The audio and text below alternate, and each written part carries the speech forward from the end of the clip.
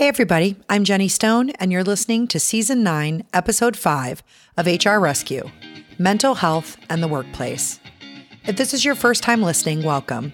The HR Rescue podcast provides business owners, new HR professionals, and HR department of one with solutions and guidance on some of the most common HR issues. You can find us at hr-rescue.com. Come back often and feel free to add the podcast to your favorite RSS feed or iTunes. Now, let's get into today's episode.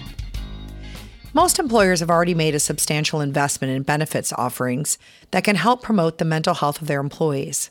However, offering these benefits alone is not enough, especially when employees may not even know that they're available. An employer also needs to encourage its employees to take advantage of all resources and benefits in its catalog by using a wide range of forums to deliver engaging benefit messages. Make it easy on your employees. Ensure that they know the details about how all of the benefit offerings can help with mental health issues at work and how they can access them and obtain additional information and guidance. Since people process information in various ways, consider different methods of communicating the value of mental health benefits, such as including in them emails or text messages or social media, webinars, town halls, and announcements on the intranet and benefits portal. But do more than just send out the information. Make sure to get the word out about benefits in a more conversational way through one-on-one meetings and manager encouragement. Plan to communicate benefits information all year. To create and foster employee engagement, promotion of benefits offerings and information should not be communicated only when new programs are rolled out or once a year at open enrollment. Set a schedule to promote different benefits offerings and make sure mental health benefits are part of it. Benefit vendors are also a key resource that an employer can utilize for potential resources.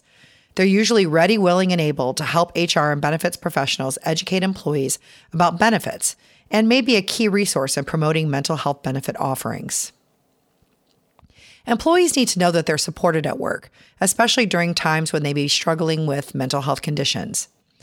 Whether an employer is informed of a formal diagnosis or suspects that an employee is experiencing poor mental health, take steps to help an employee cope with those challenges they may be having at work and in everyday life. For instance, increase your engagement with the employee on a formal and informal basis.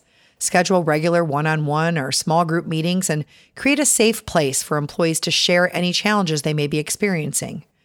Encourage the employee to open up by assuring them that everyone is concerned and willing to help. Let the employee know that their feelings are valued.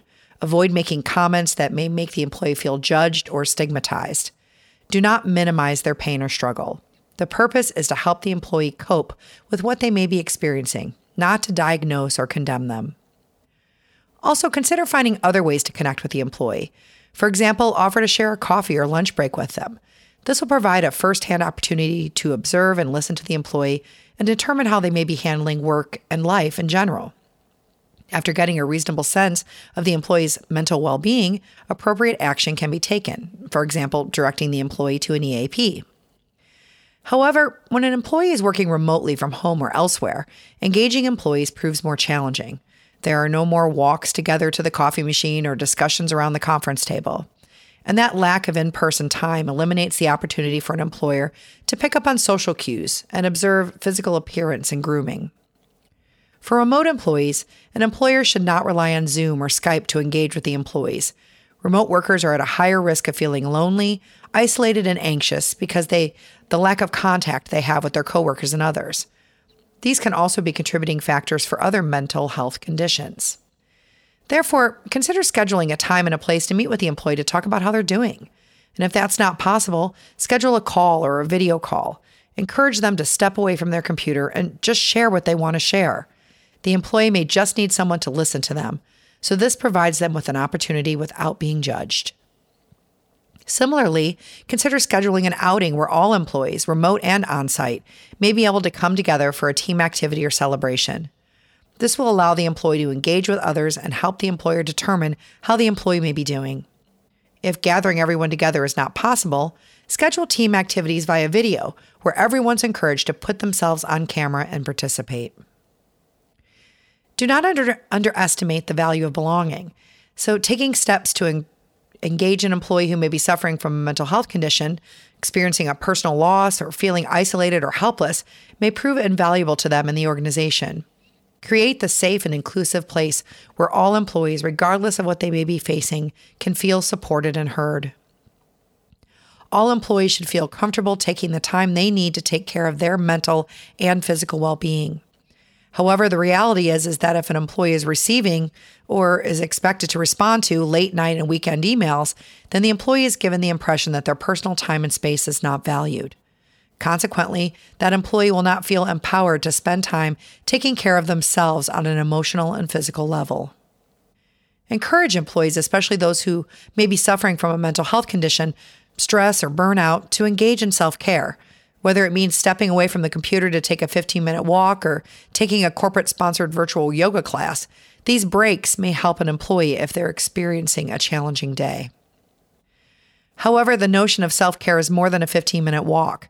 The organization should play an active role in encouraging employees to do what they may need for their own mental and physical well-being. Ensure that employees feel empowered and are able to take the time and steps to care for themselves.